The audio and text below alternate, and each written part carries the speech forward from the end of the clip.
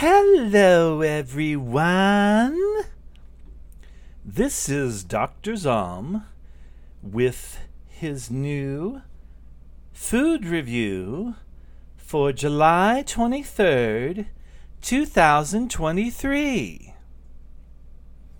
Actually, you never know what you're going to get, but I don't know if you're going to get a food review. I just thought I would jump on and say hello to everyone. And I am going to talk about some movies and comic books and shit. Haven't been watching too much of anything. So let's go, everyone, to Gentleman's Guide to Comics first, because that's the first thing that we'll talk about. That I just posted a couple things, so while they're fresh in my mind, dig it. I have not read the new, 2023 Blade #1. I'm going to check that out. Brian posted that the other day, and so I like Blade. I love those movies. I liked Blade in Tomb of Dracula way back when Tomb of Dracula was really great. So that's something I want to check out. So if you do have any recommendations of anything that you are reading, whether it's comics or trade paperbacks or graphic novels or anything like that, Gentleman's Guide to Comics, the more the merrier. Let's see. I have been reading Red Goblin, and I didn't know anything about this. Basically, I'm just starting issue 3, so I got issue 1 and 2 in the books. But the cover art and everything looks really good. Just getting caught up on modern Marvel. Marvel was my comic, and I used to read it all the time, all Marvel comics. So I was more into Marvel and knowing what was going on, but I haven't read a lot lately. I had been mostly reading Dark Horse and things like that, and some DC. But anyway, so I started reading Red Goblin, and this is a newer comic by Paknadel, Bazal Dua, and Curiel. I guess basically the story is that Norman Osborn went straight. And, the last that I remembered Norman Osborn was when he, I think he became like the president of the United States, but he had a Dark Avengers team that had like Daken, Wolverine's son. I'm trying to think who else was in that. Maybe Bullseye and a bunch of villains, but they were dressed up as the Avengers. And so anyway, that was pretty good. But I think what they found, and I'm just trying to piece this together as in this comic, Norman Osborn is pretty much a good guy. And I'm thinking that maybe they were saying that he was mentally ill from, so they couldn't hold him responsible for all the shit that he had done in the past. So I don't know if he got treatment or if it had something to do with the Goblin serum that he had been taking when he was Green Goblin that drove him insane, and then he was cured of it or something. But anyway, so this basically, he is a grandfather in this. And his son, I guess Harry, must be dead. And this is just a backstory. Like I said, I'm piecing together. You guys might even know the whole thing, but I'm not going to tell you everything that's going on. I'm just kind of giving you an idea since this is issue 1. But Norman is a grandfather now, and his son, or his grandson, Normie, Norman is now a pretty good grandfather, family man, and everything, even though he still is, an industrialist and, I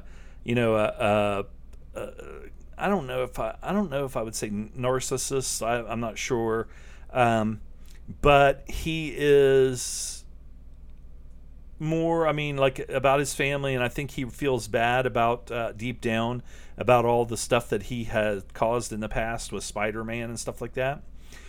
So anyway, Normie, the grandson, somehow has, I believe, he has a symbiote, and I believe it is part of the one that was in Carnage, maybe, and because the comic is Red Goblin. And so Normie is, he has this, and he's just a little kid. I mean, he's like in fucking grade school. And then he has a little brother too, but the little brother is not involved as far as the superhero stuff goes. But Normie has this symbiote, this red symbiote, and it of course wants to, kill and stuff. But it loves Normie, so it's almost like his pet. Like if he had a pet dog or a pet pit bull that would, obey his every command. And it wants to protect Normie, but like if these little kids are bullying him at school, he doesn't want the thing to freaking murder little kids, even though they're assholes. But so anyway, he keeps it in this like duffel bag, and then if he needs it as far as going out and, fighting a supervillain or rescuing somebody or something like that, then he still will keep it, try and keep it on a tight leash and tell it not to kill anybody or anything, but it wants to. I mean, and it wants to, avenge him or, get revenge for him or whatever. So this has been pretty good so far. I mean, I like it. I mean, I was just thinking while I was reading it that, some of this might appeal more to like little kids or younger kids or anything, but it's still worth a read. It's still pretty good. I was reading, and this is a Dark Horse comic, Teenage Mutant Ninja Turtles and Stranger Things, mashup or crossover. Oh, this chair. Of course, now I'm already bitching about my back. The other day, I was doing some stuff out, moving some porch furniture and putting some indoor-outdoor carpet down on my porch. And I had after all these years, I had accumulated just all this stuff on my little side porch there. And so it gave me an excuse to get all that stuff off there and put away. Plus, spray down the whole thing really good, and then put this indoor-outdoor carpet down. And I got some new, colorful, flowery padding for my porch furniture. Even though the porch furniture is like my grandma's from, my God, she probably got it back in the 60s. Who knows? And these boar bees, they look like bumblebees, but they chew on wood and burrow into wood. I noticed this year we've had a lot of those, and there were some that were gnawing on my porch furniture, just this one chair. And so now it has these big holes in the arm of the chair. I probably one of these days should just get new porch furniture. But I don't even sit out there.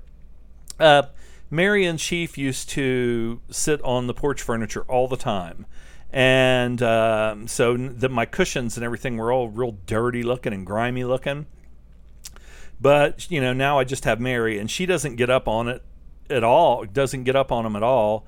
And so, it made sense just to, replace those and have something that looked like somebody might want to actually sit on. But anyway, so then my back was kind of hurting because I have this, it's like a stone, it's made out of like concrete and rebar, but it was like a donkey pulling a little cart, like a flower pot thing. And the goddamn thing must weigh fucking, I don't know, over maybe like 50 pounds or more. And I used to put like the dog food in there and have a water bowl beside of it. And then, you start getting birds coming up on the porch constantly getting the dog food, but then they shit all over the railing and all over everything. And also you get like mice and possums and stuff like that coming up on the porch to eat the food. So now that I just have her, and we're inside most of the time anyway, she doesn't like staying outside by herself most of the time. I don't put any food outside unless I'm going somewhere, for, I know I'm going to be gone for more than a couple of hours, then I'll put food out for her. But anyway, so then my back was kind of hurting, and I tried to stretch the other day, and then I went out the other day to go to the stove, and my goddamn car wouldn't start. And after like 9 years, my fucking car battery finally went dead. And it was dead to the point that it wouldn't even start with the jumper box. I have one of those jumper boxes that I keep in the trunk. And it was charged up and everything. And when I hooked it up, it made the some of the lights come on, but it wouldn't turn over the engine. It wouldn't start. But the thing about that was, this car, when I opened the hood of my car, I was like, where's the fucking battery at? Well, it looked like there were two terminals, positive and negative, up in the front left corner where, battery usually would be. But there was just this little fuse box there, and that was it. Well, the battery for that car is in the trunk, and it is right beside, underneath the thing that covers up the spare tire. It's right beside the spare tire. And so they have those terminals in the front of the car. And it's kind of makes sense, because then if you, no matter how you're pulled into a parking space, if you need somebody to start your car with jumper cables, you can do it from the front or the back. But the thing is, just about everything on that fucking car is electric. So I had to, I had never gotten in there with the spare tire or anything. And so I looked it up on YouTube, but the trunk wouldn't open because it's, got a push button, it's electric. And then the door was open, both the passenger side, or not passenger side, driver side and driver side back seat doors were unlocked. But even the button inside the car to open the trunk wouldn't work. So I had to look it up, and you have to put the back seat down and then crawl through, and there's like a yellow thing that looks like a goddamn ripcord thing on a parachute, and pull that, and it manually just opens the trunk. And I guess that's in case you would ever happen to get like trapped inside your car as far as like a wreck or something, and you need to get out. There's a way to get out manually. If your doors won't open and, the trunk is not damaged, you could actually, or at least try it, crawl through there and pull that, and you can get in the trunk. So I did that. And then, I am, I don't know, I'm not paranoid, but I always think the worst. I think, okay, this is going to be more difficult, and I'll probably get a new battery, and the battery won't fucking work, and it's not the battery, and blah, blah, blah, blah. I think all the worst.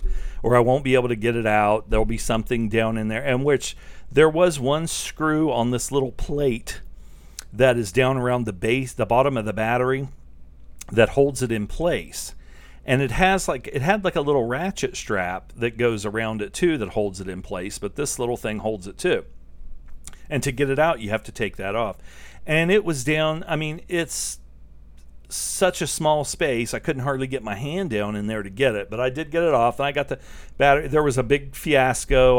I ordered a battery from Advanced Auto, and it said on there that for like $8 they would deliver it to your house same day. So I ordered that motherfucker at like 3 o'clock in the morning, and it said it would be there from 8 a.m. to 8 p.m. I sat here all fucking day, and it got to be like 7:30 at night, and I was like, okay, now what the fuck? This goddamn thing not going to come or whatever. So I got on their website, and I just not the store website, that specific store website, but the corporate website. And I said, hey, what's going on? Are they coming or not? And the person on there said that she checked, and she said that it hadn't even been processed. And I was like, it hasn't been processed. I sit here all day waiting for this goddamn thing, and I paid like $8 for it to be delivered today, and I don't have a car, And but my one thing I told my sister was I just didn't want to bother anybody, if I didn't have to. If they could deliver it that day, I'd just do it myself. And I wouldn't have to have somebody come pick me up or whatever. And my neighbor that I could get, he just started a new job, so he wasn't at home. And so anyway, she said, well, I'll take the $8 charge off, and I checked, and the driver isn't delivering, is done delivering for the day. And I'm like, okay. And then she goes, well, and I said, well, she said it will be there tomorrow between 8 and noon. And I said, well, that's fine, but is it going to be here between 8 and noon? I don't want to sit here waiting again and waste a whole other day waiting for this thing and it doesn't show up. Oh, yeah. She goes, well, let me put you on hold and I'll check. So apparently, I don't know if she called the store manager or what, and she comes back on and says, they don't do delivery anymore.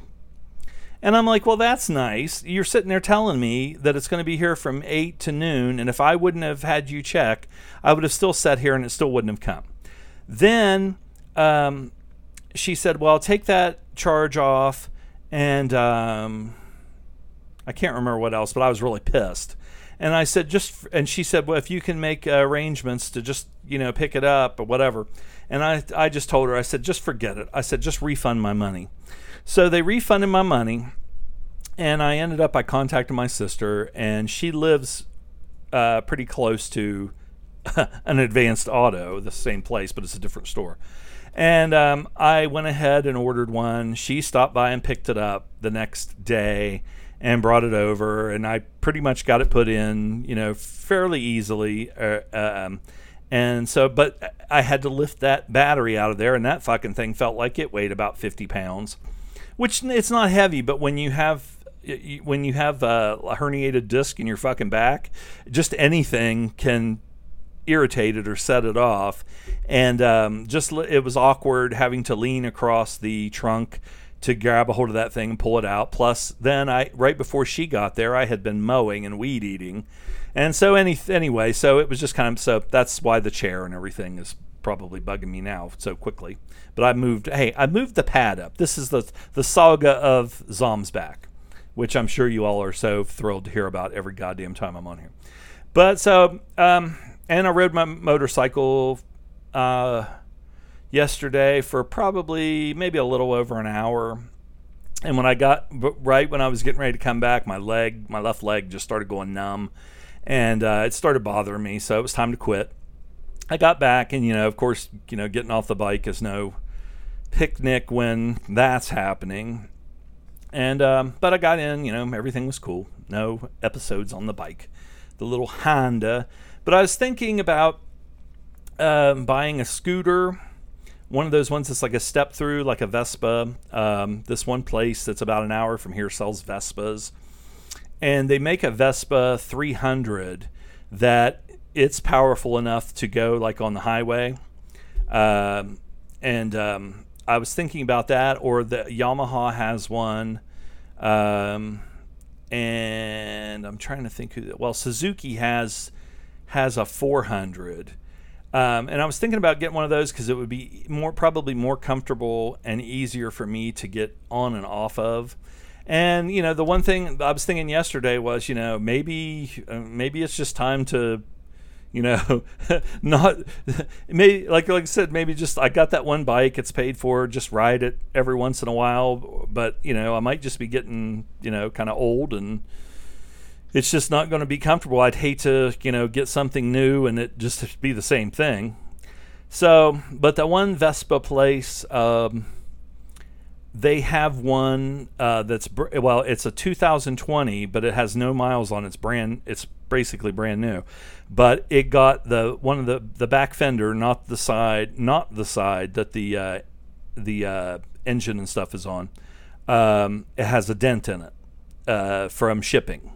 And those things, I think they had them, like, it depends on what one you get. There's one that's like a 300 GTS Tech, and then all the screen for the speedometer and everything is all digital, like a fucking iPad or something like that.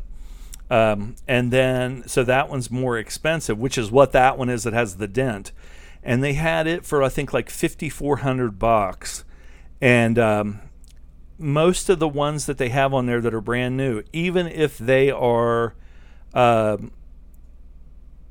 ones that are if it's a 300 GTS, no matter whether it's high tech or not. I mean, the other ones are high tech, but they're analog. I think they're more analog as far as like the speedometer and the gauges go, but they still have ABS and traction control and all that shit.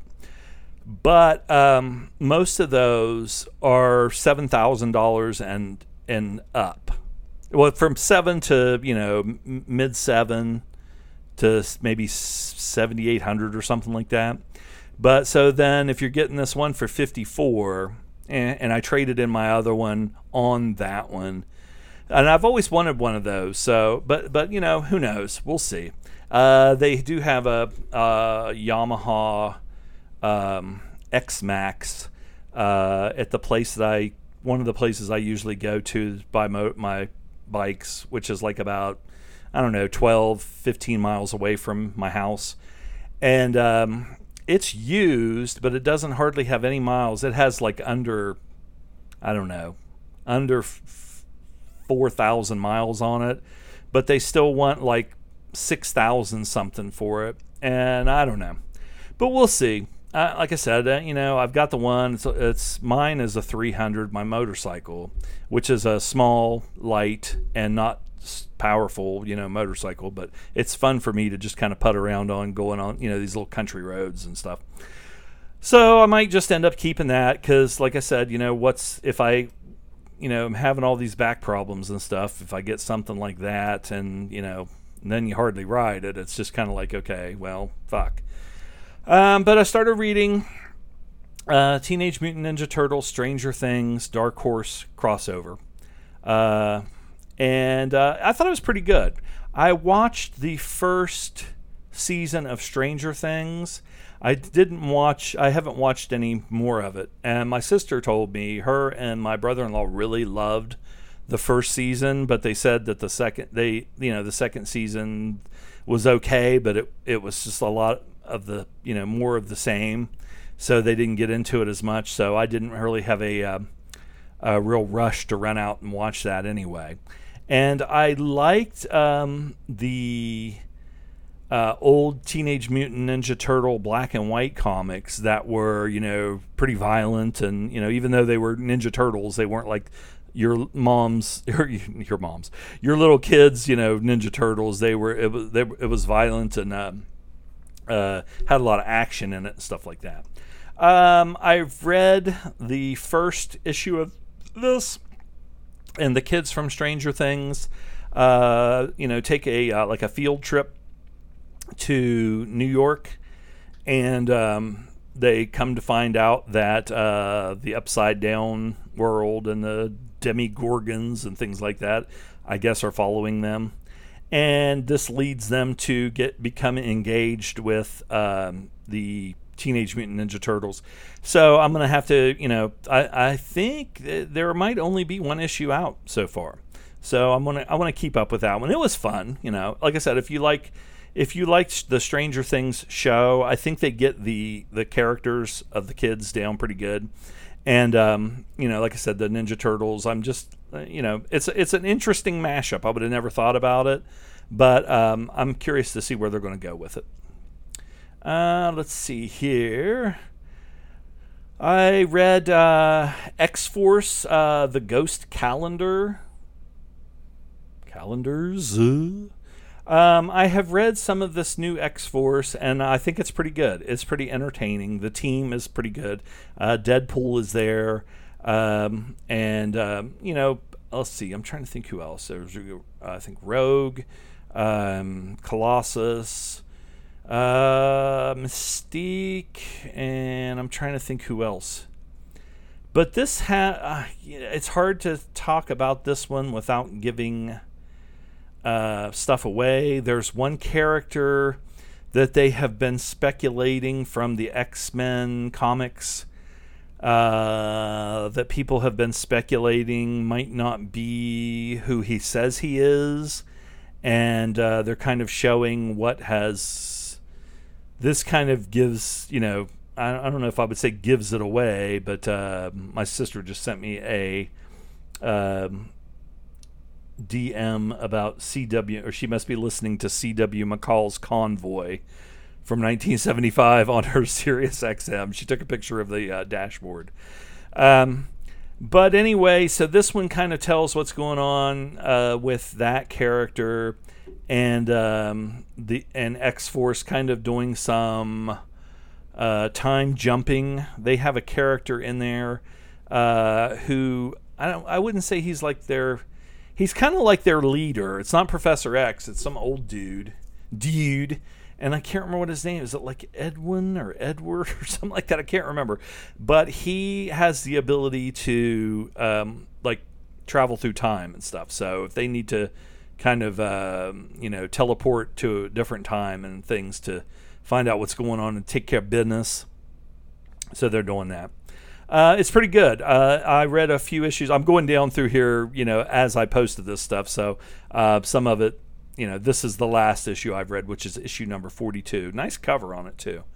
It says, let's see, what's it say here? Percy, Davidson, and Guru. I guess that's the people that are writing and drawing and inking and all that stuff. But you have a picture of this villain kind of grabbing a hold of Mystique, and he's got Deadpool, and kind of in a pretty bad way. All the X-Force. Omega Red is also on this X-Force team, I guess. And is that no, that's not Wolverine. That is Wolverine's pseudo daughter. Was it X? Is it X-23? I'm trying to remember the names and everything like that. Let's see here. The Teenage Mutant Ninja Turtles Stranger Things crossover is written by Cameron Chittock. Art by Pharaoh P.E. Colors by Sophie Dodgson. Letters by Russ Wooten. So there you go. I actually did post that. Usually I don't pay that much attention to all the the titles and stuff like that, or the credits. I don't know why. I mean, when I was a kid, when I was younger, like when I was in college, I knew Jim Lee and of course Ditko and Frank Miller and Kirby and all, Stan Lee and all these guys. And I knew the artists that I liked, and when a comic would be, like somebody that I really liked, and then maybe they didn't get the stuff turned in on time, so the next month's issue was somebody that you could tell, their drawing wasn't as meticulous, and it was something that looked like somebody could put out quickly. And then it's kind of a letdown, but then they get back to it. That was, I wouldn't say it wasn't a big problem back then, because it might just be one or two issues, or you would be reading something, say like with McFarlane or Jim Lee or something, and I hated those ones where you'd have like 2 or 3 pages of Jim Lee, and then you'd have 4 or 5 pages of somebody that was kind of a bare bones artist that would just knock out stuff really quick. And it kind of throw you off, and then it would get back to the really good artist. But you didn't think back then that these guys it takes some time to draw some of this stuff if it's really good and really detailed and everything. Just reading the Marvel book that came out about the back story thing about Marvel, and also the Image documentary that they had come out. They're talking about deadlines and things like that, and you had some artists that could just, like Kirby was like that. He could just knock stuff out, bam, bam, bam, bam, bam, and then no problem. But then if you want something like McFarlane and like I said, Jim Lee and stuff like that, that's really detailed and that looks really great. I mean, it takes time to put it out, and it probably is tiresome, and they might not meet the deadlines. Let's see here. What else we got? This was from Mapco. First issue from summer of 2003 for $10, it says. Canon, the magazine for readers of fine comics. Okay, and he has an interview on there with Carl Stevens, Tom Manning, and John Allen. So that looks pretty cool. He usually Mapco usually posts some really cool stuff that you don't get from I don't want to say over here because I'm in the U.S. But some interesting stuff, and I'm sure a lot of you guys know some of this stuff, and I just don't. So, but it's always I always like seeing and reading about something out of the mainstream. That's what got me into Dark Horse at first. And they have a lot of they have a lot of everything now, but of course at first it was Hellboy, then BPRD, and they have a lot of horror and occult based stuff, but they do have superhero stuff too and other things. So I like that company. Let's see, what do I have here? Captain America and Falcon. This is something I posted this is issue 2001, September 2001, 30 cents. I think when I first started reading comics, they had just switched from 20 cents to 25 cents. And because I do, of course, I got some back issues that were cheaper than that, like 20 cents and 15 cents. But most of the ones that I first started getting when I was a little kid, and that was just every once in a while. We didn't have, that I knew of, any kind of mail delivery or anything. You had to go to the drugstore, and they had the little spin rack. And of course, when I was a little kid, it didn't have any money. Your mom would give you, like I said, if she give you a quarter, you could go buy a comic book. So, I would get one every once in a while, and say my neighbor or one of my friends would get one, and we'd swap them. And again, that was back, when you were a little kid, and nobody, we weren't collecting. And we just, we read them till the covers fell off and then kept reading them. And I still have some of those ones with the covers, that came off of the staple, and those pages are tattered and everything. But I still wouldn't get rid of them because they have a lot of sentimentality to them. Because, I would read these over and over and over. I just love comics so much. I might get a Captain America and Falcon and not get another one for a month or more. But I would read that one over and over, and look at it and try and draw the characters and everything and create my own stories and stuff. Let's see. It's them, Cap. The Night People. That's Falcon. And Cap says, and if we can't stop them, they'll destroy the world. And then he has like a bunch of people down here at the bottom that look like, I don't know. They all look kind of like, not Morlocks, but, they're humans, but they look, kind of scary. And then one of my favorites from back then was when they started doing Marvel Super Action, which were, I guess, reprints of old Captain America stories that were really cool. And this was issue number 2. Issue number 1 and 2 of this I still have. Again, they're probably pretty creased and tattered and everything, but Marvel Super Action with Captain America. And the first 2 issues have a lot with the Red Skull. And this issue, When Wakes the Sleeper. And Red Skull has this, it's not a cosmic cube. It looks like a little gem, but it's a key. And they have this big piece of stone, and when he holds this key thing up to the stone, it's not a golem or a golem, but that's what it kind of reminds me, that it comes out of this rock or stone. But when it comes out, it kind of looks like a robot. But an interesting looking, strange looking creature. But it doesn't. Like I said, it doesn't look like a golem. It looks more like a some kind of. It's humanoid, but more of a maybe like not an alien, but some kind of humanoid, like a high tech thing, android or something. And Cap's got to battle that. And that was such a good. Those first 2 issues were so good. Those are 2 that I read over and over and over, and I loved how they portrayed the Red Skull, and how they drew him and everything. It was awesome.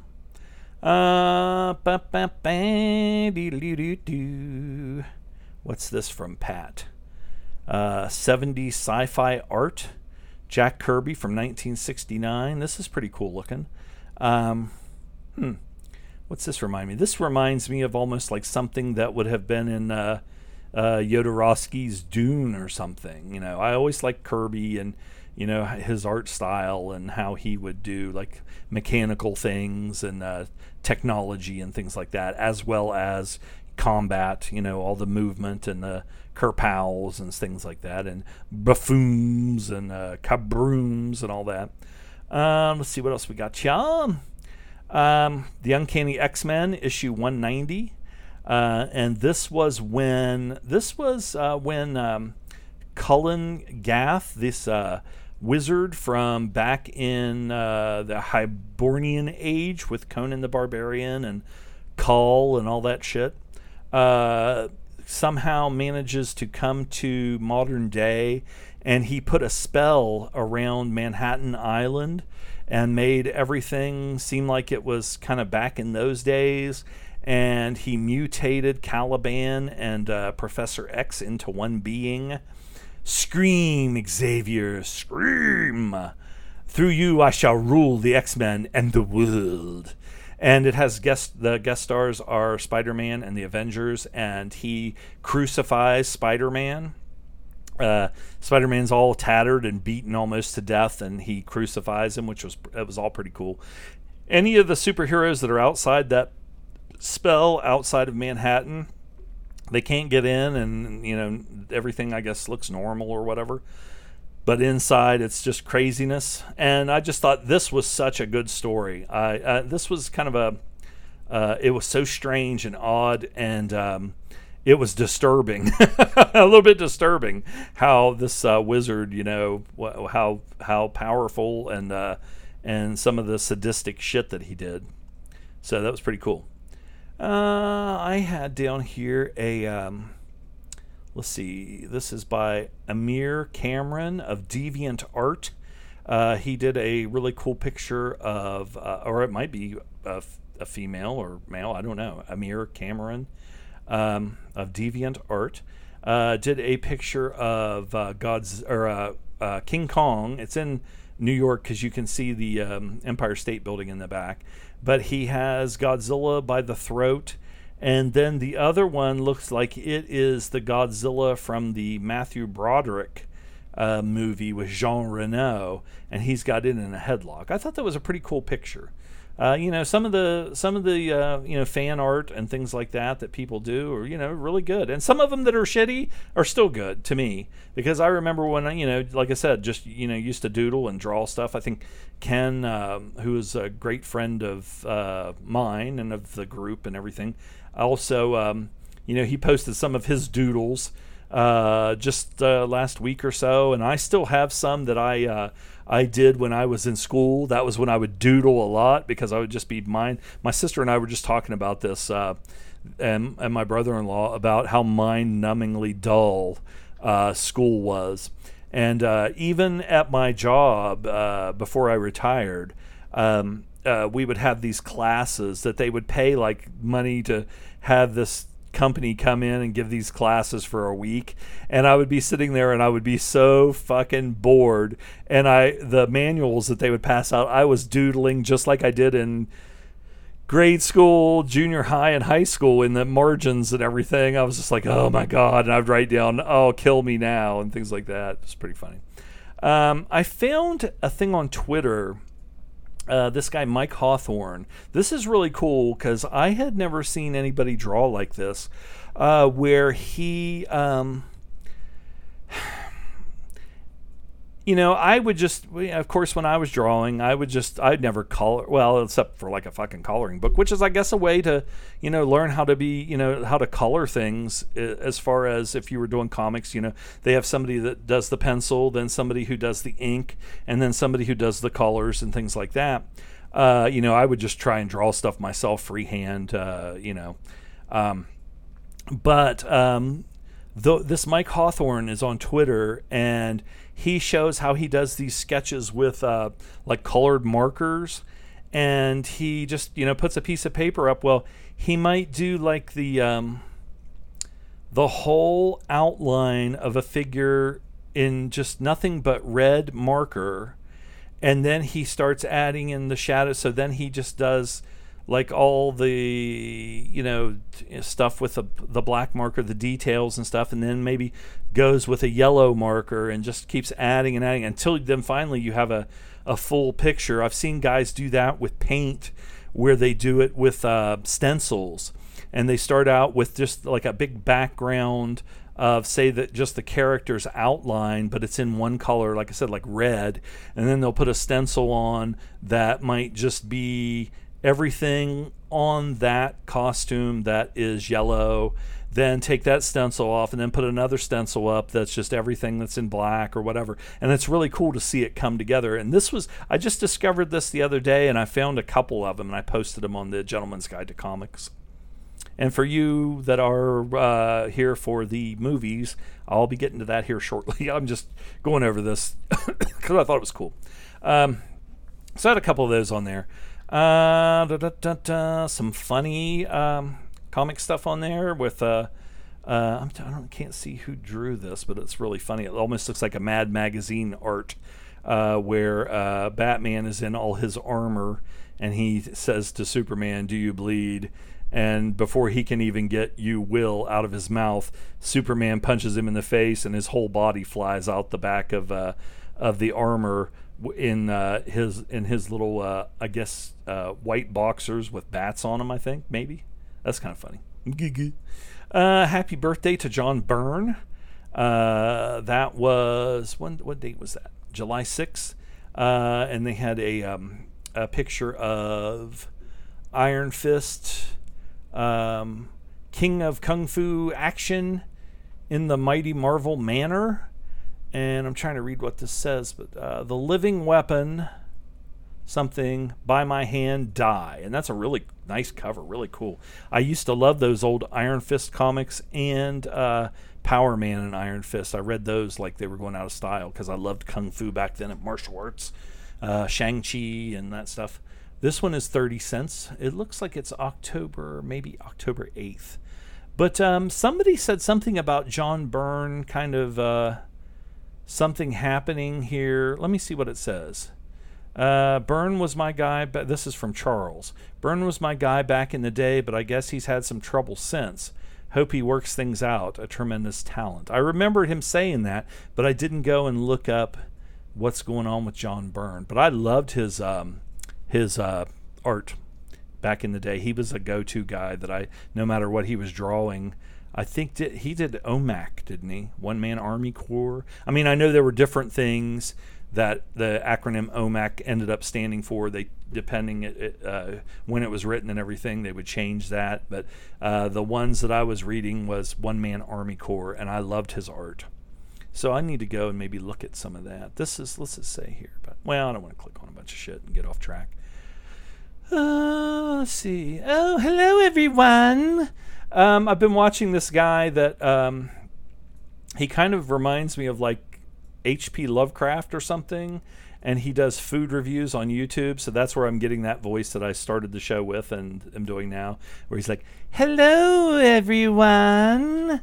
Today, Chick-fil-A is coming out with a barbecue chicken sandwich, and I'm gonna, I think one of the ways that I found him, now my tongue is tickling. Where's my water? Gah. That impression tickled the end of my tongue. And I almost knocked over my buddy Jesus, which is sitting on my dresser there a little while ago, but I saved it, so that must mean good luck, right? I think I saw a thing on YouTube.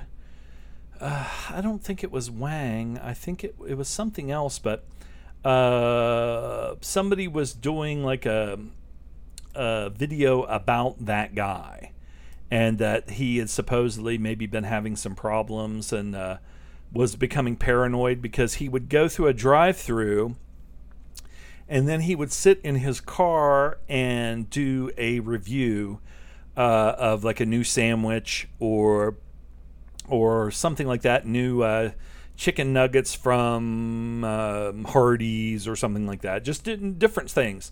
And he would give a food review of each thing that he was trying. And he started becoming paranoid that someone was following him. And there were people online that were saying that because he is, a bit of an odd kind of a guy, probably a nice guy, friendly guy and everything, but how people are online and people can be trolls and everything. And I think maybe that people were speculating that people were messing with him and telling him that they were going to find out where he was at or whatever. I don't know. And just messing with him. So he started, getting paranoid and thinking that they were, or that somebody was trying to, kind of photo bomb him. And because he would say, he would be sitting in a parking lot eating a sandwich and he would see the same car, keep going by his car. And, who knows? Maybe could be security for the place or somebody wondering. I mean, I used to go when I worked midnight shift, I had a day off because I was still on midnight shift time. I would be up all night long, and I would go when Walmart was open 24 hours and Hardee's was open 24 hours. And they're like right across the street from each other. And I would go to Walmart and buy some things, maybe get a new movie to watch or get some groceries or something. And then my treat was I would go over to Hardee's and I would get either a couple of hot dogs, which they had hot dogs at the time, which were really good, and fries and a Coke or like a big cheeseburger or something like that. And I pulled over into the mall. It was kind of a dead mall at the time. Now they've fixed it up and it's one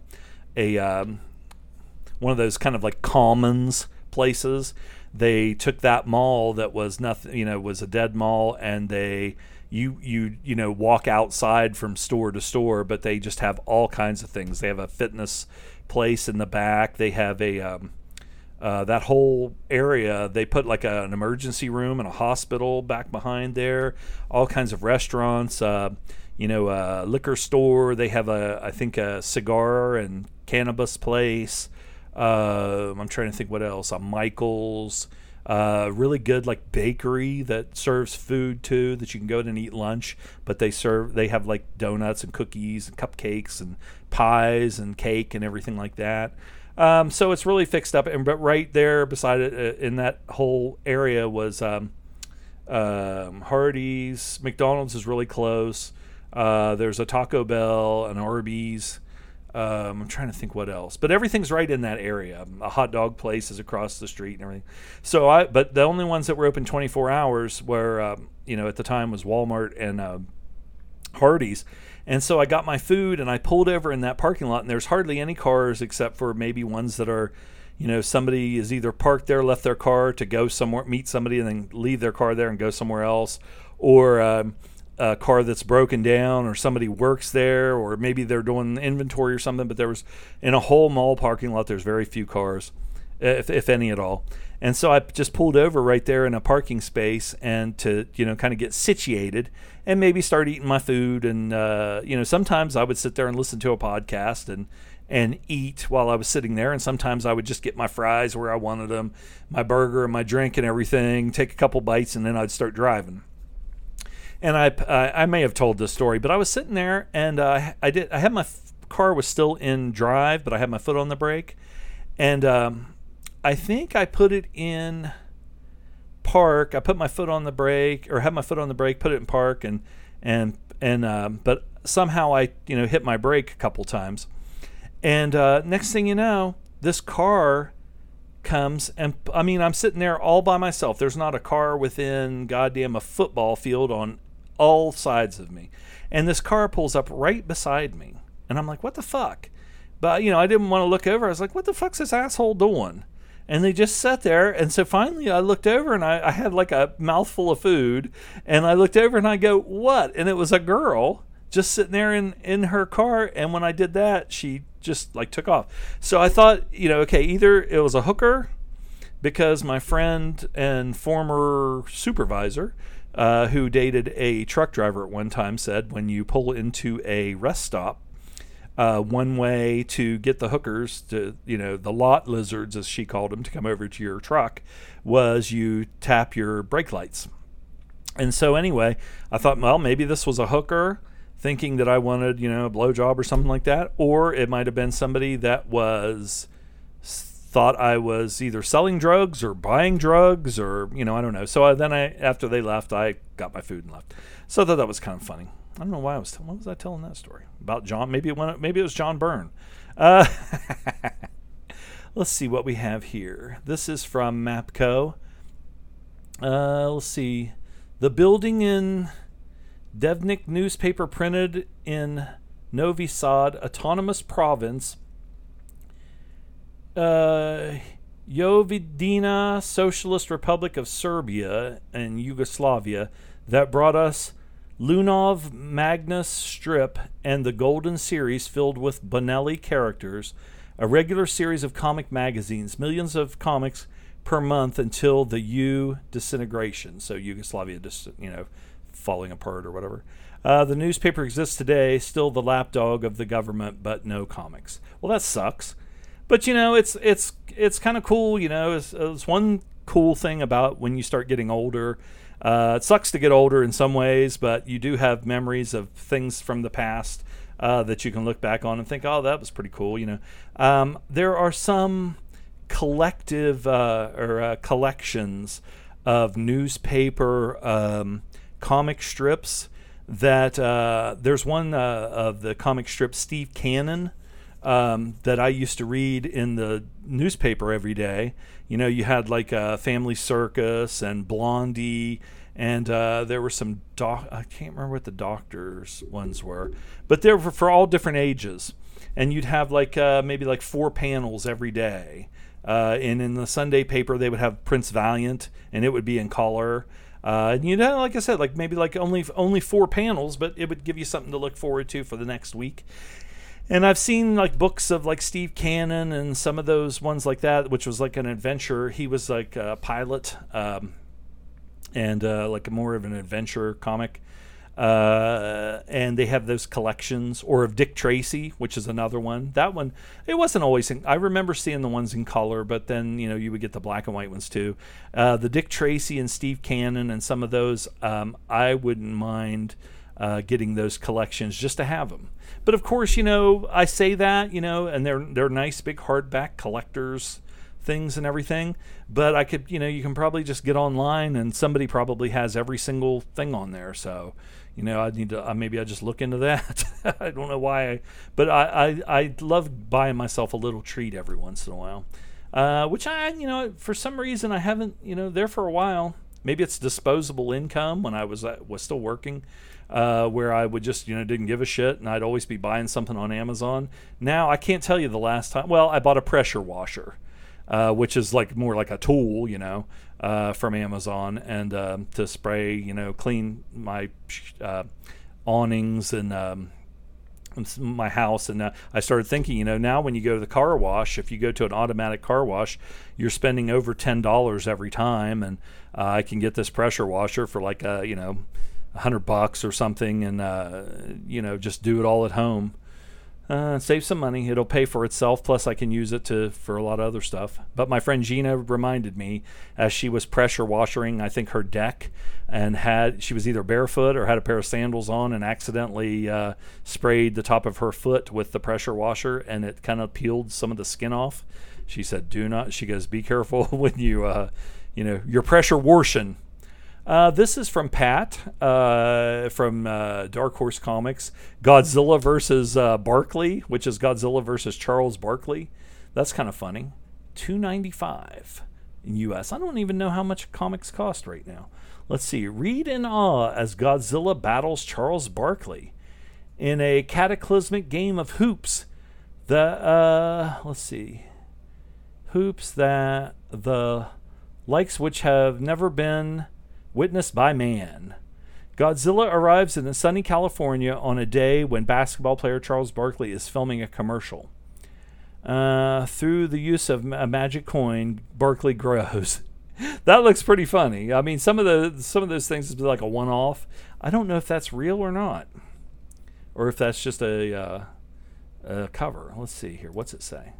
Through the use of magic coin, Barkley grows kaiju-sized by Simbifan. That's kind of pretty funny. Let's see. Go all the way back to the 4th of July now. Okay, I read, this is from June 25th, from Marvel Comics, Marvel Comics Annual #1, by Orlando, Nito, and Farrell. Prelude to Contest of Chaos. This is the Scarlet Witch #1 annual. This was pretty good, and it had, what's her name? Agatha Harkness in it. So it was pretty good. I remember liking that, even though it was all the way back to June. And then, okay, I'm just about done with the comic talk here because I'm getting way back. Some of the stuff I may have spoken about, I don't know.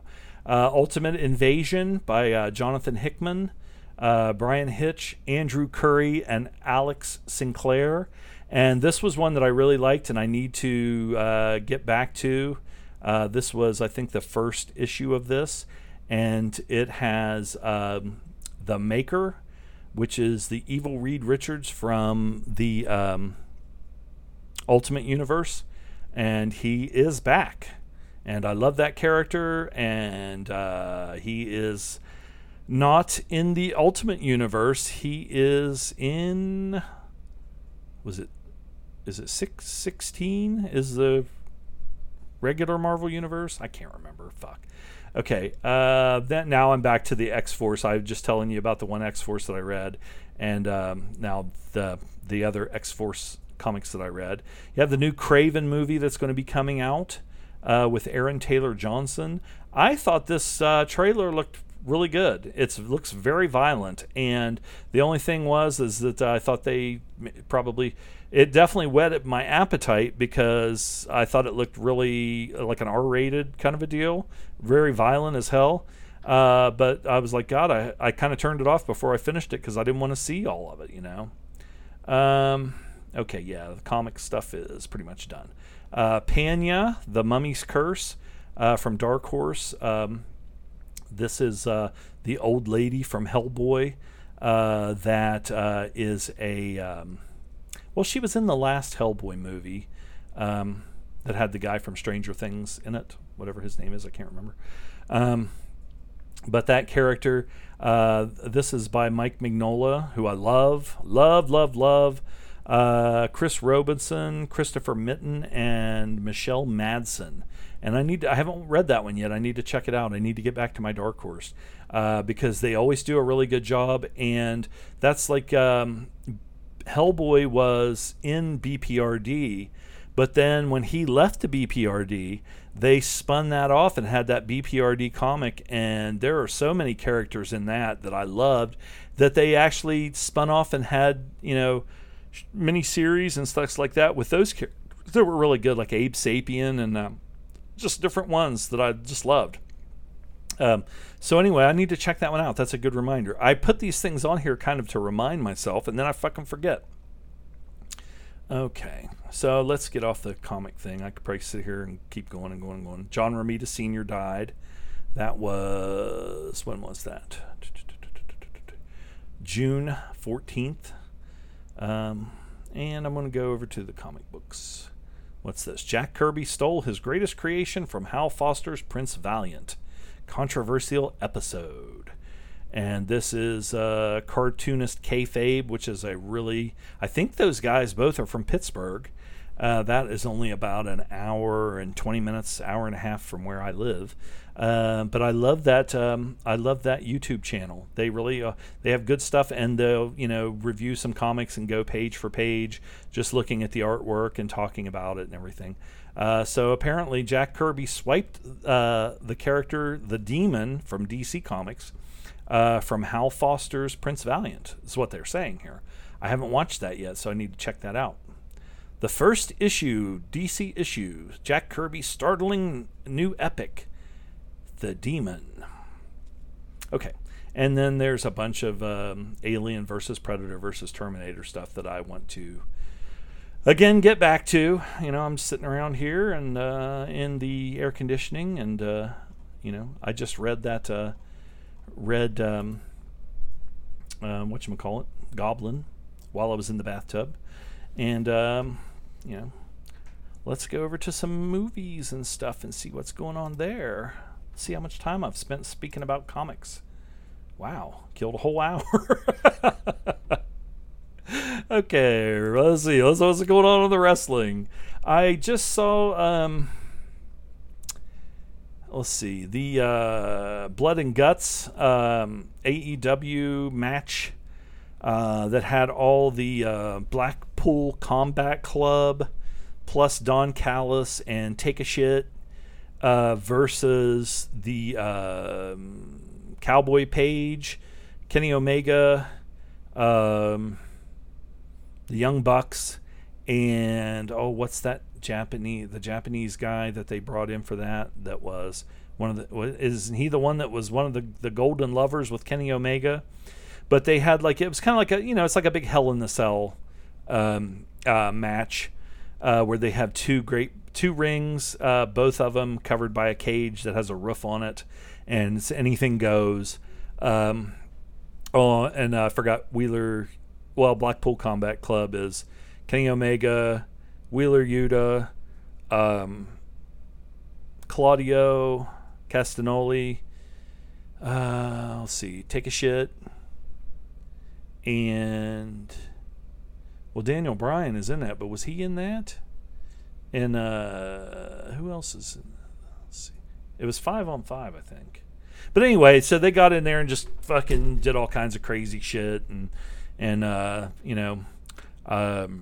thumbtacks, smashed glass on the mat, and they had a big board that had it's one of those boards that you would see back in the old days that in the carnival.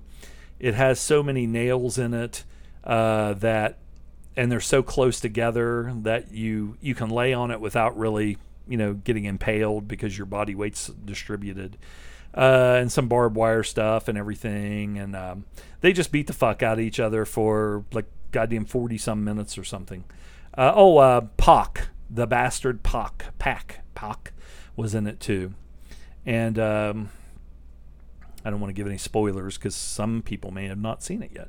I found a big ceramic Stan Hansen. It looks almost like a cookie jar, which I thought was pretty cool.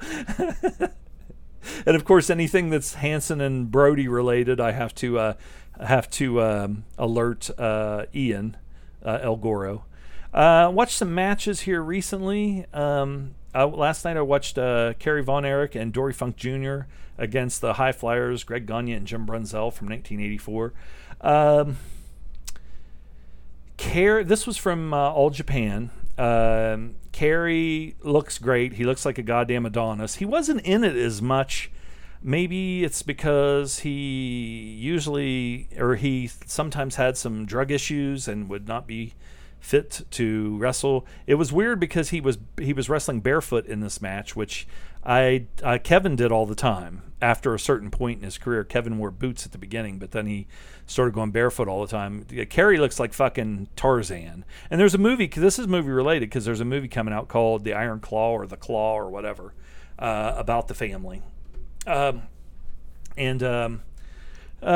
Funk Jr. is, I would say he is probably, let's see, how old was he in this, I would think? Maybe mid-40s. He might have been 50. He's an older guy. Greg Gagne looks like Gumby. He never had a physique. He was always really skinny. Jim Brunzell still, he was always really fit, and he was in the Killer Bees with B. Brian Blair too. But it was a pretty good match. Like I said, Kerry wasn't, and when Kerry got in the ring, man, the Japanese crowd back then usually didn't make a lot of noise. When he got in the ring, the fans, the girls and stuff would start, kind of screaming and cheering and stuff because, he's really good looking and built like a goddamn Greek god. So that was pretty good. It was an old school match, a lot of, headlock takedown and drop kicks and, not a lot of the Cirque Olay, Lucha Libre kind of stuff, and they didn't. It was more like a straightforward sports competition kind of thing. There wasn't even a lot of punches or anything. There was, if there was anything, there were some forearms and chops. Stan Hansen cookie jar thing, which is, it's just funny. It looks like something my mom used to make when she was doing ceramics. I don't even know how they did that. They would just like have a mold and make these things, and then they would paint them.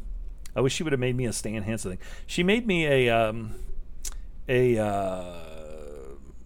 piggy bank, and it was red, white, and blue basketball, because I loved the Harlem Globetrotters back in the day, with Meadowlark Lemon and Curly Neal and Marcus Haynes, and trying to think, it was Goose Goslin, and let's see, what else we got here. Watched Bruiser Brody and Terry Gordy from 1983 World Class. This is pretty good. The storyline with this was Terry Gordy had went to quote unquote the Orient, or he went to Japan, a successful tour in Japan, and he came back with a new weapon that he learned from this guy who was Professor. This is another movie reference, because Professor Toru Tanaka was in some movies too. I know he was in the Chuck Norris. Was that Eye for an Eye? I think. But he was in a few movies. But Gordy came back from Japan, and he was fighting Bruiser Brody on TV, and then in the end, he attacked Brody with his Oriental Spike, which is like a Solo on WWE now, uses the spike to the throat, and that's what Gordy would do. He would, except Solo just hits him with his thumb, kind of like, well, Ernie Ladd did it more like sneakily. He'd put him in a headlock and turn away from the referee and jam his thumb in the guy's throat. Solo, just holds his thumb up so everybody can see, and it's all taped up, and then he just drives it into their throat. Well, Gordy would drive it into their throat, but then he would like almost have like a rear chin lock, holding that thumb into the guy's goozle. So that was kind of cool. Watch some, inspired by our good friend Ken, watch some old Dick the Bruiser matches from 1950s. One was, I think, from Madison Square Garden, was Dick the Bruiser against Pepper Gomez. And it's funny back then, because the announcers would say Dick Apples, and his name was Dick Affless, and I don't know if the guy was saying Affless, but it sounds like apples, but his name was not Apples. It was Dick the Bruiser, and that's what he usually just went by, but they would, his last name was Affless, and he played football for the Green Bay Packers back before they became the dynasty in the 60s, when they sucked. He was an offensive lineman. And but this is, when people see some Dick the Bruiser stuff, they're like, oh my God, he's so old. But they don't realize when it was like mid to late 70s, I mean, he was old. He started in the 50s. And then John the Beast Yaketi versus Dick the Bruiser. That was a pretty good match. I love these old black and white matches. Just the watching, looking at the crowd and how they're dressed and everything. Plus, how they cheer and get into it. And then everything again is in black and white. And the just the way the announcers were. It's like watching an old black and white baseball game or basketball game. It really takes you back, and it's much simpler times. But these two, were two bruisers. No pun intended, but they were two brawlers, and Bruiser was a big cheater back then. He was a bad guy. And let's see, Yaketi looked like almost like he was supposed to be kind of like a wild man. He wore like a furry, like loincloth kind of a thing, was barefoot, but he was real hairy, hairy chest, hairy back, long hair and a big old black beard.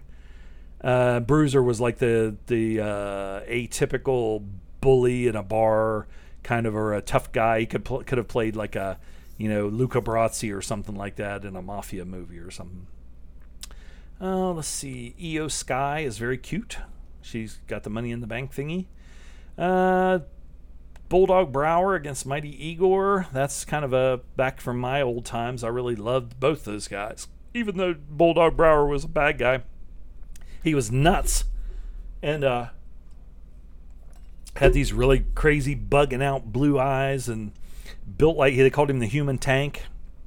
And Mighty Igor was kind of like a simple-minded Polish guy who wore long johns that were cut off at the knees under his tights. He didn't even wear wrestling shoes. He wore like sometimes they looked almost like bowling shoes or something. I don't know. But for as big as Mighty Igor was, he was this big. One time he was like a power lifter and a bodybuilder and everything. As big as he was, I always notice he looks like he has like a size 5 shoe in a men's size. He has really tiny little feet. His son is on online. He's commented on some, like if I've commented on things, he's commented back about Dick Garza, which was his dad, the Mighty Igor. Taylor Hendricks, very hot. I got to see her in Charlotte one year and got to watch her wrestle, which was awesome because she is so hot and she was a great heel. She's a really good wrestler and a good heel persona, and she had on a outfit that was kind of like a tribute to Poison Ivy from Batman comics, and man, she's hot. Woo! She has a YouTube channel now, and she doesn't just talk about wrestling. She talks about just about everything. Really nice person. Very nice girl. Or woman. Person. I'm sorry. I watched Abdullah the Butcher, Dark Side of the Ring the other night. I love Abdullah the Butcher. I followed him forever since I was a little kid, and when he was in Detroit, and I don't even think he was 300 pounds at the time. They said he was, but he compared to how big he got later. But this one was okay. There is another Abdullah the Butcher. RF Video did an Abdullah the Butcher shoot interview, which was really good. And I've seen some other ones he did, and he kayfabed the whole time, and it sucked. But RF Video's old one was good. And then they have a Icons of Wrestling series that was on that had Pepper Gomez, Luthez, Gorgeous George, Abdullah the Butcher, and I'm trying to think who else. Gene Stanley. Those were all really good. I think maybe those were made for Canadian TV, and but that one was better than this Dark Side of the Ring, because this Dark Side of the Ring, they concentrated just mostly on, him cutting himself, blading like all the time, which he didn't do. Like, maybe it was because it was in the territories, but like he'd be on TV. He didn't blade on TV. I mean, like if you were at the matches and it was a brutal match between him and Brody or the Sheik or let me see, of course Puerto Rico Carlos Colon or Victor Jovica or Pompero Firpo or something. I mean, I remember seeing matches in magazines and stuff like that, where it would even be, matches at Cobo Hall and stuff, and he wasn't necessarily bleeding like crazy all the time.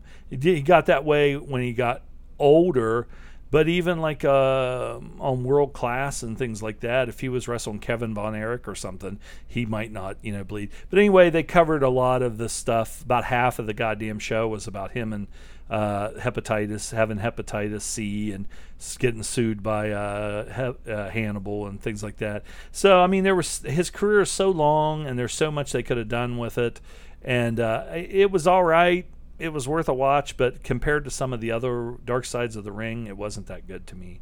I found some from Dave Dynasty's YouTube channel. I found some old Big Time Wrestling from 1968, 75, 76, and around that time, which is what I grew up on when I was a little kid out of Detroit. And let's get off the wrestling. There's Mandy Rose doing a fashion show in a bikini. Looks pretty good to me. I always thought she was really hot. And then she's doing like she quit WWE, which is probably a good thing, because I mean, who wants to end up with you're a lady, end up with neck and back issues, concussions, and all kinds of stuff like that. And she's really hot. She does the OnlyFans thing now, and I think she said she made like fucking, I can't remember how many millions of dollars just right off the bat. So anyway, more power to her. Rufus R. Jones versus Butch Reed. I love watching Rufus back in the day, Mid-Atlantic Championship Wrestling, Wide World Wrestling. Rufus would just beat the shit out of guys. with his big old ham bones, the way he punched and everything. He was pretty cool, and he was a big crowd favorite back in the day. Let's go over to some movies. Hello, everyone. Let's go to Silver and Gold. How much time we got on here? So I've run off a quarter of the people with comic book talk, another quarter of the people with some wrestling talk, and let's go to Juggle Oppenheimer, a crossover between the Juggalos and the movie Oppenheimer, which I will be going to see probably this week. My sister wants to go see it. And so we're going to go see Oppenheimer, but we didn't want to go when it was real crowded. We can, since it's summertime, we can go, to a matinee and probably not be a lot of people in there.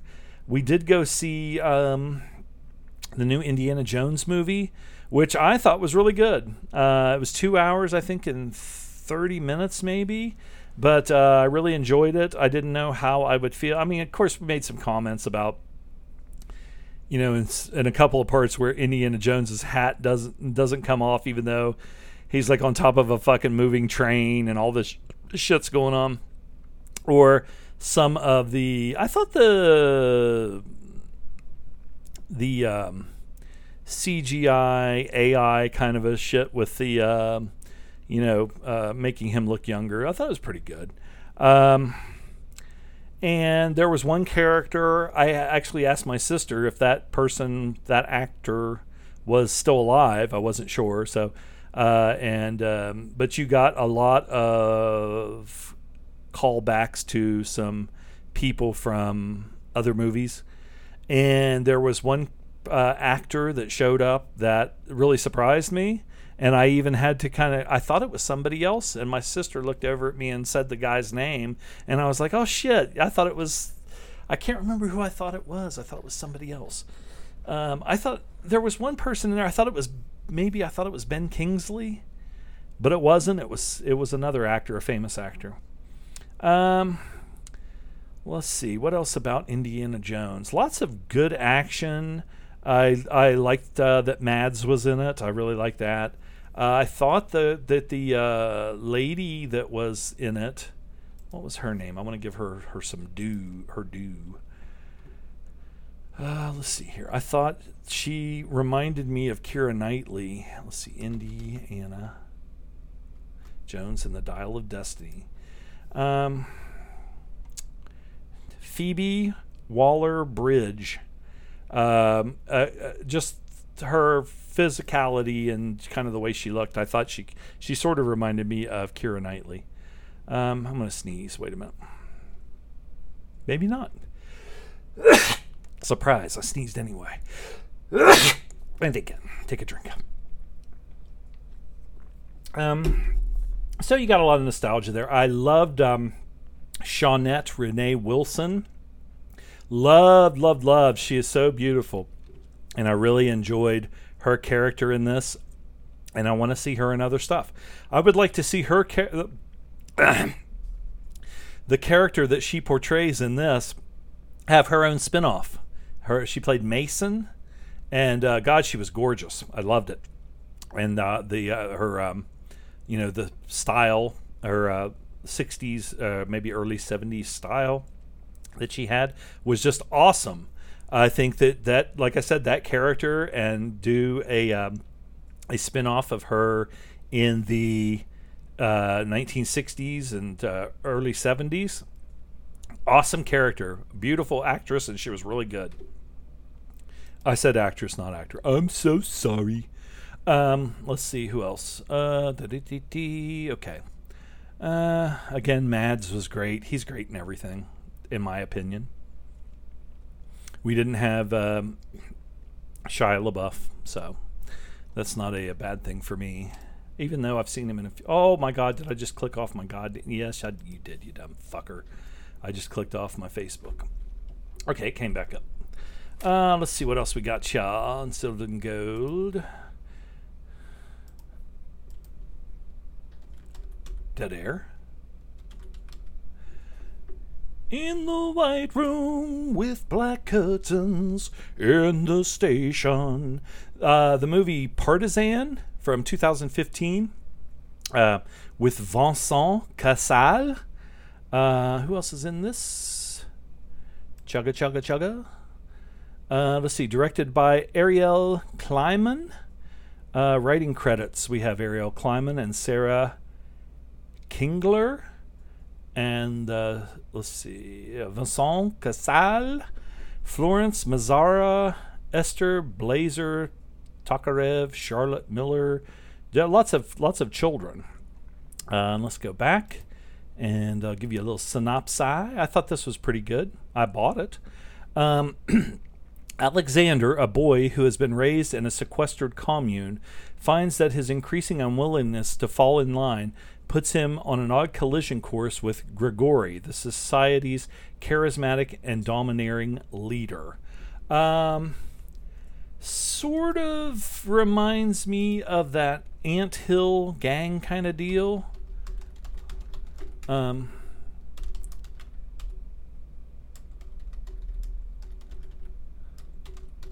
Where a cult-like leader has these, in the Anthill cult or Anthill kids, it wasn't just the kids, of course, in Partisans too. It's sort of the same thing. Maybe not quite. The Anthill thing was pretty brutal. But the Vincent Cassel character, he does have like this commune, and they live outside of, off the grid, outside of society, sort of, or live off of society, but refuse to kind of bend to how things are done, social mores and laws and everything. So he kind of trains these kids to be, when I say predators, I mean more like, he looks at like you're either a sheep or a wolf, or, what I'm saying, or, a fox or a chicken. And so he, of course, when you're a little kid, you don't know any better. This is just how they're raised, and they live in this kind of commune. But he teaches them and trains them on how to commit crimes and things like that. It's kind of disturbing, but it's good. I chuckle, but it wasn't great, but I thought it was pretty good. So something, if you haven't seen it, you might want to check out, especially if you like Vincent Cassel, which I like him a lot. I would watch just about anything he's in. Okay, everyone, let's scroll down. I hope I'm doing that. If you know who that guy is, then you might know what I'm talking about. Let's see. Terry Talks Movies for this week. We have Science Fiction Saturday, Super Mario Nation, the Jerry and Silva Anderson collection. I haven't watched that yet. I just saw that he posted that right now, so I need to go watch that. I love his videos, are great. And Sal's videos are great too, about her crafting and her different hobbies and everything. I will watch her stuff. It's just awesome. Just to, it's like anybody. I don't know if there's anybody that would think like about me, even though I'm talking about shit that you might not be interested in. But when you're watching a podcast or listening to a podcast or watching a video, and somebody's talking about something that they're passionate about. Of course, we're passionate about movies, and there's different things like motorcycles and scooters, or wrestling, or comic books, or anime, manga. What else? Cowboy. I'm looking around the room. Cowboy hats, civil rights, human rights, Buddy Jesus. My Green Lantern, Thor, and Joker mugs, and just stupid shit. Anyway, but it's sometimes if it's somebody that you're friends with, or even somebody that you're not friends with, but they're really passionate about a subject. It's like I think Will and Sammy had talked about before, some documentaries that like Hero Dreams of Sushi. Of course, I'd like to eat sushi and everything, but I never thought that I would want to sit and watch a documentary about sushi chefs.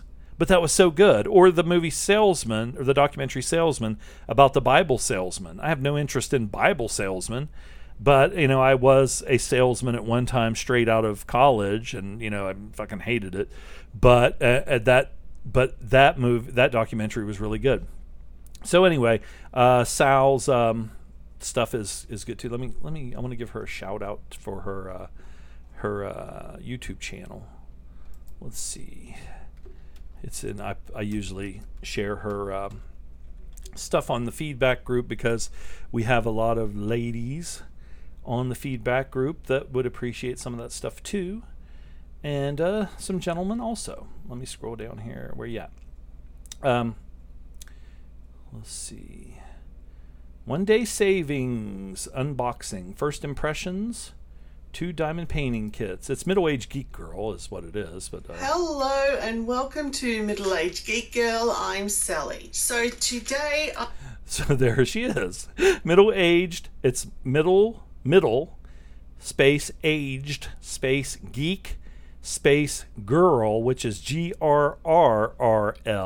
So it's G, 3 R's and an L.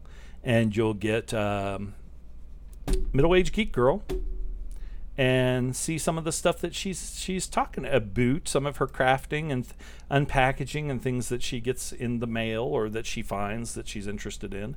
We have some, let's see, Diamond Dart gift unboxing, biggest craft unbagging. I like watching people do unbagging and unboxing stuff of things that they get, they order in the mail, and just as they're taking them out and explaining them, talking about how much they like them, or that maybe sometimes they're disappointed, or the thing comes and the box is mashed or something.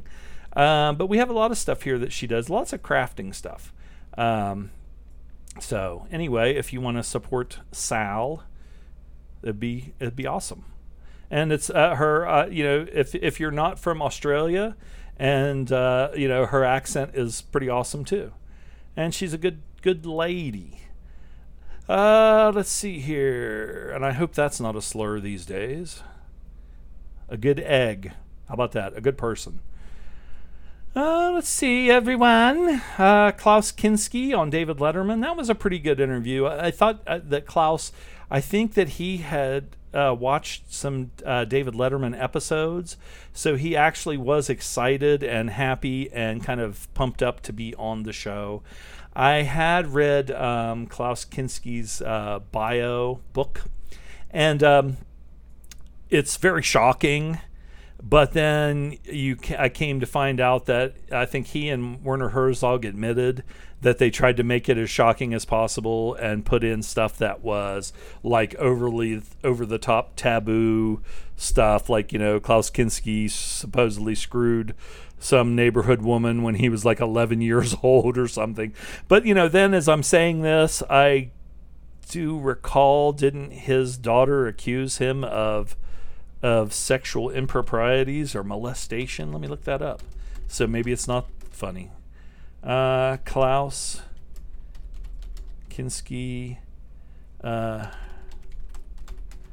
Kinski repeatedly raped me during my childhood. Okay, let's look this up. I thought I remembered something about that. It wasn't Natasha. It was, I think, his other. Let's see. Pola, the eldest daughter of German actor Klaus Kinski, has claimed she was sexually abused by him when she was a child. In an interview, Pola Kinski said her father, best known for lead actor in films by director Werner Herzog, repeatedly raped her over a 14-year period. He started touching me and kissing me with an open mouth when I was quite small, around 5 or 6 years old. He told She told Stern magazine in an interview published on Thursday. This was when? Does it have a date? I don't see a date. 20 years after his death, the self-taught actor who became something of a German legend is unable to answer the claims. But his daughter said that, having spent years living in fear that no one would believe her, she finally decided to break her silence. She, at the time of this article, was 60, Paula Kinski. As a child, I always had to keep my mouth shut because he was always threatening me, and I was dependent on him and on his affection. She added her father told her his behavior was quite natural. He said all over the world, fathers do the same thing with their daughters. In her book, Kindermund, or Child's Mouth, Paula Kinski goes into graphic detail of the alleged abuse by her father, who died of a heart attack in 1991. She describes how torn she felt, and wanting to reject his advances, feelings of guilt torture me. That I disappointed him, that I never let him do it. I cried unrestrainedly. Okay, this is awful. Let's see. She told the magazine that he'd never been able to watch any of her father's films, in which he typically plays a tyrant, criminal, or outlaw. When I did catch a glimpse of one, I always thought he precisely like he is at home. Whether people believe me or not, I was the one who experienced it. Ugh. Let's see. I didn't expect to go into this, so I'm just reading along here as I'm talking. Let's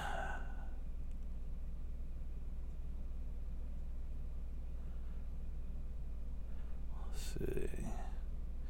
Well, I mean, I maybe that's a book that I would want to check out. Maybe let me make a bookmark here. That's awful. I hate to see anybody go through that. And then, of course, you have people that, like, even with like Mackenzie Phillips, that, came out and said that John Phillips of the Mama and Papas, her father, that she had an incestuous affair with him, and people were coming out saying, "Oh, she's just trying to sell books," and blah blah blah blah blah. I don't think I would ever need that kind of money that I would want everybody to know, or if I wanted people to know, it would just be to share this story so that other people that went through the same thing would be able to know that they're not the only one out there. But God, that's just awful. Here's another Terry Talks Movies. He must have put 2 out in 2 days. Science Fiction Saturday preview. Okay, and I started to watch Lion Walker 2, Invisible Spy, and Large William asked me, how was it? And I've said, to be honest with you, not even a critique of the movie, because I started watching it, and I think I got to the titles at the beginning of the movie and just a little bit, and I fell asleep, and I woke up, and it was off. So I need to go back and watch that and finish, or not finish it. How could I actually start it? Might be nice. Cheese and pickle Doritos. I don't know, Jason, if that's real. Let us know what you think. Let's see, what's he say here. Does he say he liked it? Oh, I'll definitely try this. Oh, no. That's somebody else saying that they would try it. Or no. No, that is Jason. So I don't know if that's a fake thing or if that's actually real. We have a humor on whatchamacallit. Gregory Peck, The Gunfighter, really good movie from back in the day, black and white movie. Has Carl Malden in it, and Richard Jekyll is also in it. I thought this was a pretty good movie about a guy with a past. A guy. It's Johnny Ringo, so I don't know if it's supposed to be based on the Ringo from Tombstone, which was a real guy. But the basic story of it is a guy who has built a reputation. Maybe from his younger days when he was wild and woolly, or maybe not by his own. It's like McCabe and Mrs. Miller, Pudgy McCabe. who was Warren Beatty's character, had this reputation that was built on kind of like a word of mouth spreading of kind of a legend kind of a deal, where it kind of lets you know that, one thing might happen, and then, like, say if it's Billy the Kid or something and he shoots a guy, then by the time people are talking and spreading it, he's the fastest gun in the West, he's killed over 50 men, he's the fast as lightning and all this shit. And that's kind of like the kind of legend that Gregory Peck has surrounding him, following him, and it's something that he probably doesn't. And the same with McCabe in McCabe and Mrs. Miller. But I think in that movie, that his whole legend was spread by gossip and stuff like that about him, shooting one guy in a card game because the guy was cheating, and the guy like pulled a gun on him, and he just happened to shoot the guy first. But he wasn't like a gunslinger or somebody who was, the actual legend that people were going around saying. But I think in The Gunfighter, Gregory Peck's character did do a lot of these things, even though the legend was even greater than probably what some of the stuff was that he did. He was dangerous. He was somebody who had been in these kind of things, but he didn't want trouble, and he was tired of people coming up and trying him, or young guys with too much testosterone and too much liquor in them wanting to make a name off of him, and it became tiresome, and plus then he had a certain amount of guilt of putting these guys, even if he was defending himself, he's still killing these people. But this was a good movie. I thought it had a really good story to it, and I like Gregory Peck in just about everything. I did watch the let me check the time here. I did watch the Klaus Kinski David Letterman interview, and then watched the Werner Herzog, which had taken place before the Kinski interview, because Letterman references this interview to Kinski, and Kinski tries to clear some things up about the legend of Werner Herzog pulling a gun on Kinski when they were making Fitzcarraldo. And he says he tells that story over and over and over and over, and that the only person that had a gun in the rainforest during the making of Fitzcarraldo was Kinski. He had a 30-30 lever action Western rifle. But I think the story was that Kinski was ranting and raving and going off and saying he was going to leave, and Herzog said, if you leave, by the time you hit the first curve in the river, you're going to be filled with bullets or arrows or something like that, because he said he would get the natives to kill him or something. So it was one of those deals. And again, like the Gregory Peck and the McCabe and Miss Miller thing, this is another example. But with this, they have modern technology to spread these legends, and they grow bigger and bigger and bigger. I watched Franco Nero in Kioma, which was an Enzo Castellari movie, and I thought this was pretty good. Very violent, but I liked seeing, Franco Nero driving down the road with my sawed-off shotgun. I can't do this. I will shoot the bad guys with my sawed-off shotgun, riding my horse, trying to get a sandwich. Had to stop and pick up some fucking sick bitch. She might have the plague.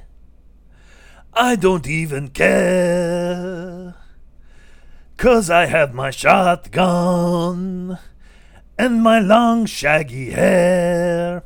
Anyway, this was pretty good. I had not seen this and I had missed it for a long time. I believe it is on. Is it on Pluto? No. It wasn't Pluto. It was on an in-demand on. Fuck. There was.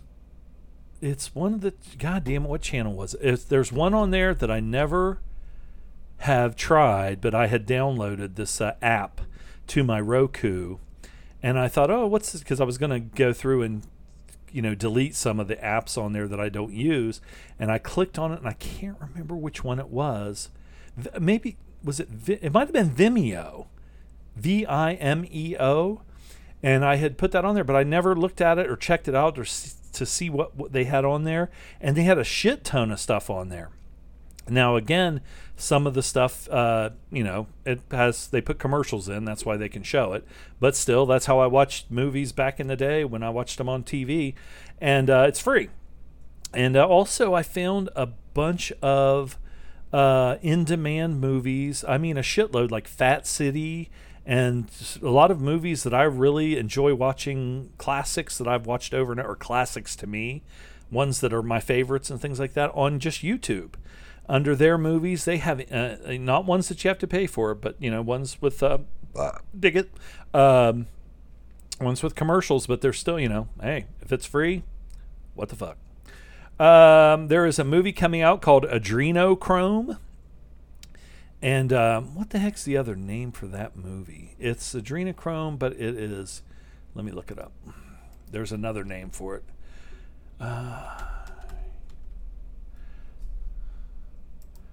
Oh shit! It's an also Misiraloo, which is that's the music. Like, is that the surfer music, or a song, or musical? Do do do do do do. Take it back. Do do do do. Take it back. Sylvester Stallone. Miraselu, Mir. How do you spell that? Misiraloo.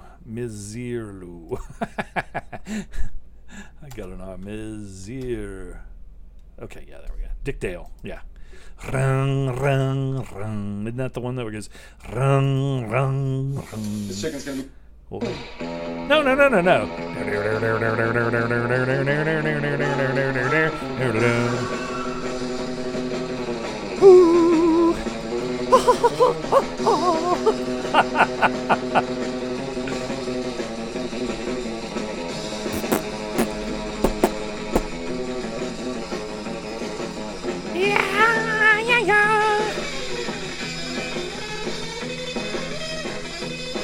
Man, that's pretty good. I thought that's what. But anyway, so we have this Adrenochrome movie, which stars Larry Bishop. I don't know if my voice can do it. Adrenochrome movie.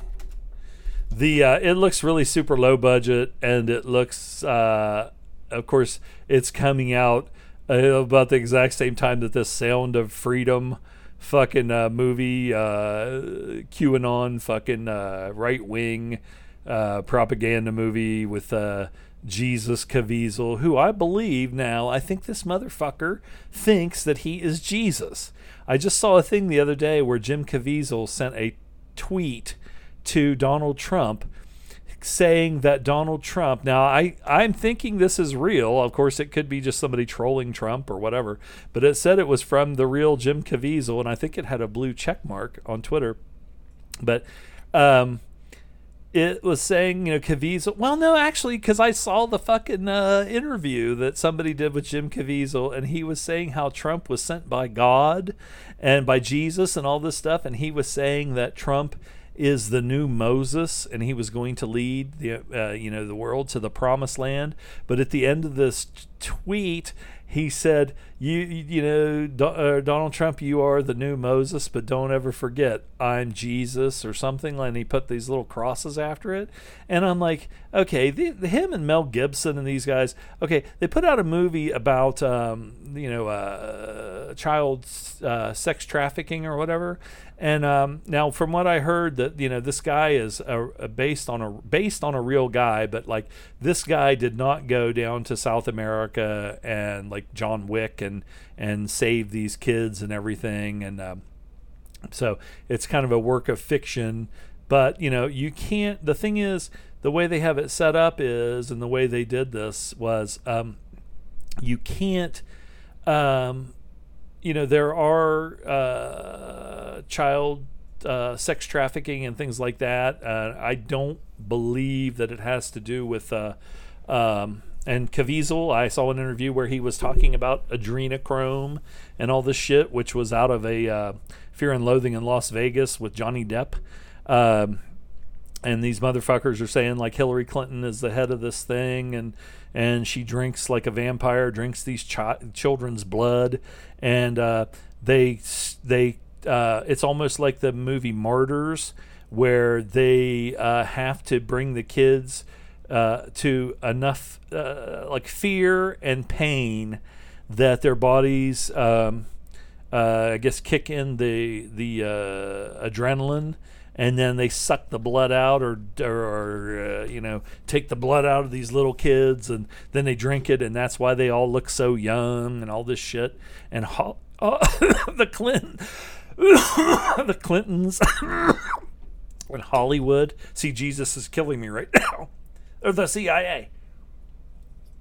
They're the ones that are behind all this and everything. But they put out this movie about child sex trafficking and everything, and who's behind it. And Caviezel's a fucking Christo fascist fucking fanatic moron. Mel Gibson's a fucking Christo fucking fanatic goober. And then they're like cooking the books. So it's like when a like a right wing douchebag fucking puts out a book and it goes to number one, but then you find out that like these big right-wing super PACs bought thousands or millions of copies of these books so that it'll get on the New York Times bestseller list. And that's what they're doing with this movie. First of all, they're rallying their troops to go see it, but they're also you see it everywhere where they're buying up big blocks of tickets to movie theaters and stuff and giving the tickets away for free. So, and then of course having all their bot accounts and stuff going to Rotten Tomatoes, and rigging the polls on there and the numbers so that it has like 100% fresh and 100% this and that and everything, a must see and all this shit. I haven't seen the movie, and I would go into it with my eyes wide open, but also there's some, like the one movie about Benghazi that Jim from The Office was in, or American Sniper or something like that. I would go into, and even Dragged Across Concrete. They said that the director of that has these, these right wing sensibilities or whatever, or leanings and everything. But I can watch those movies and say, okay, well, this is a good movie, or it's entertainment for entertaining for entertainment purposes. But I don't support the fucking weirdo, fanatical American Taliban that's fucking behind this shit. But then if you say that, then they will say, well, what? You must be for pedophilia, or you must be a fucking pedophile or something like that. And it's like, so they've set it up as kind of like a no-win situation if you say something about the people that made this movie, or about people that were in this movie that are fucking goobers that get on interviews and talk about adrenochrome and all this shit. I'm against fucking pedophiles. I'm against child pedophilia. I'm against sexual abuse and rape and everything like that. And these douchebags are douchebags. I would support any movie that speaks out against that, that would help stop that shit. But these fuckers are. It would be like if the Taliban in fucking Afghanistan put out a movie about protect, we have to save these kids and everything, but then that they're going around and fucking cutting people's heads off and doing all kinds of shit, and won't let women fucking dress the way they want to, and will kill them and rape them and everything else. So I mean, you guys know what I'm fucking talking about. It's a strategy that they have put out. Bash this movie and you're showing that you're for pedophilia. Vote for Hillary Clinton, who's not running for anything, but the Pizzagate thing. They don't care that they're spreading this shit, and people are going around looking for child molesters in the basement of a pizza parlor that doesn't even have a basement, and coming in with a gun and all this shit. So it's pretty evil to use this kind of subject matter in that way. I think that if this movie was made by fucking Brad Pitt and Clooney and I don't know who, just anybody, but you got Mel Gibson and fucking Jesus Caviezel, and those two are like fucking lunatics. And I like Mel Gibson's movies. I like him as an actor, but this fucking shit that he spews. Again, these kind of people would be against the Taliban, but the only reason they would be against the Taliban is because they're Muslims. It's not because of how they think. If all the same people in the Taliban were Christians, and they were saying women should wear burqas, they shouldn't be able to work, they shouldn't be able to drive, you should be able to behead people and all this and that, but you're a Christian, they'd be all for that, because that's the way it used to be, the good old days, when you could say whatever you wanted, and if somebody did something, you just knocked the shit out of them, and women knew their place and all this stuff. They're the Christian Taliban, and they would be more than happy to have a big daddy to fucking worship like a god, who would let them fucking be their macho dream person, that goes around and can rape women, and if the woman doesn't want to go out with him or whatever, well, that's what the fuck's their fucking problem. The incel or the Andrew Tate fucking douchebag, macho, fucking scumbag, fucking chauvinist, proud. I'm a proud chauvinist. Well, go fuck yourself. Grow up. Anyway, I'm just about done. It's almost 2 hours. Let's go back to Silver and Gold and see if we got it. So the Adrenochrome movie looks really low budget. It looks really wild and crazy. It's probably a total piece of shit, but it has Trevor Sims, Larry Bishop, Adam Huss, Lewis Smith, and Tom Sizemore before he died. So I don't know when this fucking thing's coming out. If you watch the trailer, it looks pretty crappy, but the chick in it's pretty hot, and she has some cool looking weird strange makeup on. Watched Angel Heart with Mickey Rourke and Robert De Niro. Came to find out that Robert De Niro cannot stand Mickey Rourke now, and I think it goes both ways. Robert De Niro kind of wanted to stay in character, and I think Mickey Rourke probably liked Robert De Niro and was a fan of his, but then when they worked together, De Niro kind of wanted to stay in character and didn't want to even talk to Mickey Rourke, and probably kind of blew him off because he was supposed to be Louis Cypher and all this shit. There's a lot of good trivia about this movie, but I still agree with some of the other people on the group that I think this was probably Mickey Rourke, maybe his finest performance, and one of his best movies, best movie altogether. I love all the stuff that they, the costumes and everything, and that they got these old trains and old trolleys and things like that. One thing I found out was in the book, and I'd like to read the book now. The book takes place supposedly entirely in NYC. There is no thing where they go to New Orleans in Louisiana. So I would like to check that out and see, some of the other differences and everything. But I love this movie. I thought it was really good. Mickey Rourke was great in it. Charlotte Rampling was great. Of course, De Niro, and it was just an awesome movie. Lords of Flatbush, bow, bow, bow, bow, bow, bow, doo doo doo doo doo doo doo.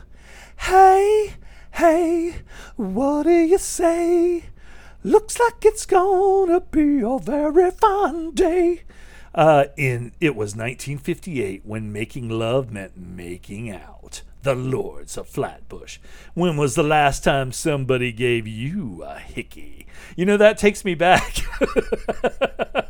It really does. I mean, I wasn't like a teenager in 1958, but it does remind you of back in the day, and because of Grease and Sha Na Na and that stuff, when I was a little kid and like in fifth, sixth grade and maybe junior high, a lot of my friends and stuff, we were into the greaser look because of Sha Na Na and because of Grease and because of Lords of Flatbush. We loved that movie, and Perry King and Stallone and Henry Winkler. I just thought I loved that movie. That was brought up by Brian of the group, a top contributor. Let's see what else we got here real quick. Traveling Executioner with Stacy Keach. I big recommend that if nobody's seen it. It's a very weird and quirky movie, but it's not. I think it was out of print for a long time. The only way that I found it a long time ago when I first started listening to the GGTMC, and a lot more of us were, nowadays, like I said, everything's on fucking free streaming or readily available on YouTube or whatever. But back in the day when we had to resort to other means to watch stuff that was out of print or that was hard to find, the Traveling Executioner was one that I stumbled across. And I love Stacy Keach, so this was a really good movie, and it's just different. It's something that I recommend that you all check out. I have not seen this one yet, but I posted the poster for it, which is Ooga Booga Beyond Django, starring Karen Black and Stacy Keach. He's 16 inches with an attitude, and it's like a little, not a tiki, but a little kind of a thing like that. That is a tribal tiki that comes to life. It always kind of reminds me of the thing that was in the movie with Karen Black that had the different segments, and there was like a little savage native doll that kind of was tormenting her. But this is called Ooga Booga Beyond Django, Karen Black and Stacy Keach. He's 16 inches with an attitude. Okay, I think I'm going to shut it down. Let me check here real quick.